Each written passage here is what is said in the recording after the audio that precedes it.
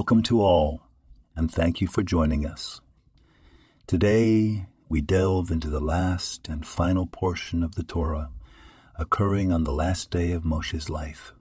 On this day, Moshe took his last opportunity to bless the Jewish people, delivering his blessings in a beautiful, poetic style. The Torah belongs to every Jew, regardless of their age or scholarly status. No scholar can claim exclusive rights to the Torah. It is an inheritance. Even a newborn can inherit it after just 1 hour. We, as Jewish people, must apply ourselves to the Torah, embracing it as our shared legacy.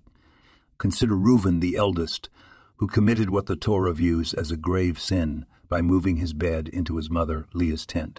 Contrast this with Yehuda, the tribe destined to produce the Davidic dynasty and all Judean kings. In this portion, Moshe Rabbeinu offers a prayer. Why does a poor man get to offer a prayer? Because he is broken-hearted. Some leaders, descendants of Yehuda, needed this special assistance.